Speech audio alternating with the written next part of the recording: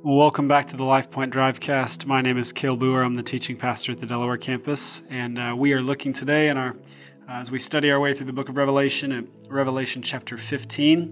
And Revelation chapter 15 starts, "As I saw in heaven another great and marvelous sign, 7 angels with the 7 last plagues, last because with them God's wrath is completed. And I saw what looked like a sea of glass glowing with fire, and standing beside the sea, those who had been victorious over the beast and its image and over the number of its name. They held harps given them by God and sang the song of God's servant Moses and of the Lamb. Great and marvelous are your deeds, Lord God Almighty.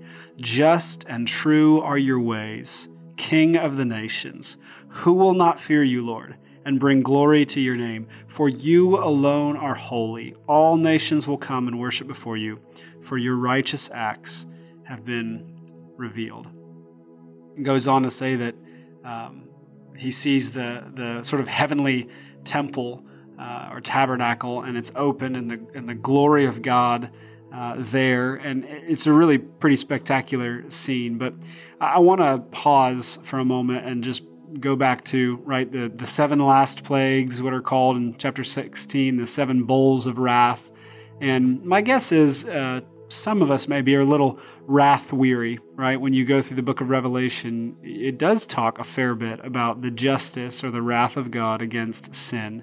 And you've got the 7 trumpets, right? And the 7 bowls. And before that, the 7 seals that are broken. And in my view, at least, it's sort of recapitulating, right? Going back over the same scene from different perspectives. And so you do see a lot of God's judgment against evil. And there's just a few things, I want to say on that.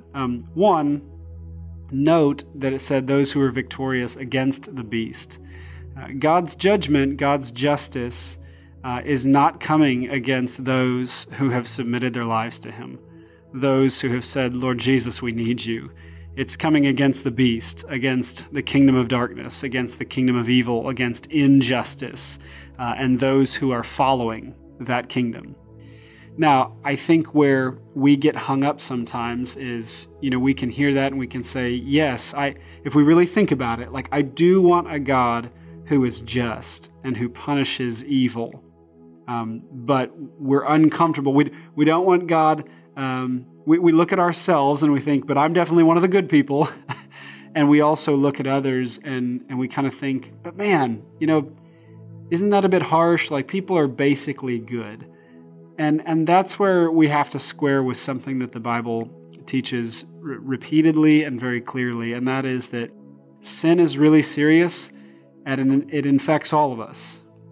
That God's justice against sin is so heavy in a sense because of the weightiness and seriousness of sin, and that sin infects every single one of us, and that this is what we deserve apart from the saving mercy and grace of Jesus. And so that's the hard pill to swallow, in a sense, is to recognize, no, when I look at my heart, apart from the transforming work of Christ, there is evil there and rebellion against God, and me saying, I want to do things my way, and I'm going to rely on self, or I'm going to worship idols, or I'm going to go after money and pleasure and sex and all these things, and I am going to turn away from the living God. That's what I do on my own because of my sinfulness, apart from the saving work of Christ. And God rightly judges that and punishes that.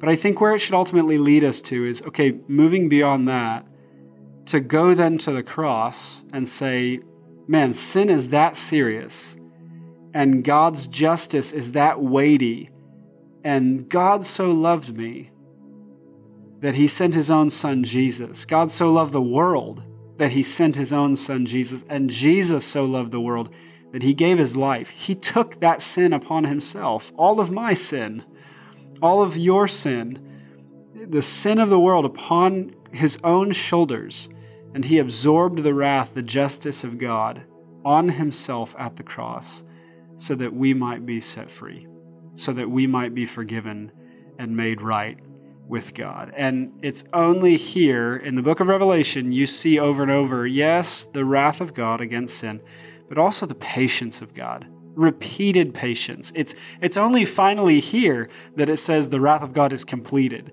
We've gone through this scene multiple times now, and it just keeps saying, right, that or it keeps giving opportunities for people to repent. Even here at the completion of God's judgment, it keeps saying, and the people did not repent, which seems to indicate there's a desire on God's part for people to repent. As his justice comes, there is this, look, turn from your sin and trust the living God. So I hope we'll take some time today just to reflect. For if you're listening and you know the Lord, you love the Lord, I hope you will worship Jesus today and adore him and say, man, you took this on my behalf. I need not fear the justice and the wrath of God because I'm covered by the grace of Jesus and the blood of Jesus. And if you're listening and you're not right with the Lord, still walking in rebellion against him, what stops you today? Why not today to say, okay, let's turn from your sin and trust Jesus Christ with your life? Let me pray for you, and then I want to encourage you to take some time to pray for yourself. Father, just and true are your ways. And God, even when we hear things and we think, oh man, that sounds harsh, or is that really necessary? Father, help us, remind us that you are God and we are not. And your ways are higher than our ways and your thoughts higher than our thoughts. And Father, will you also take us back to the cross where you demonstrated your love for us?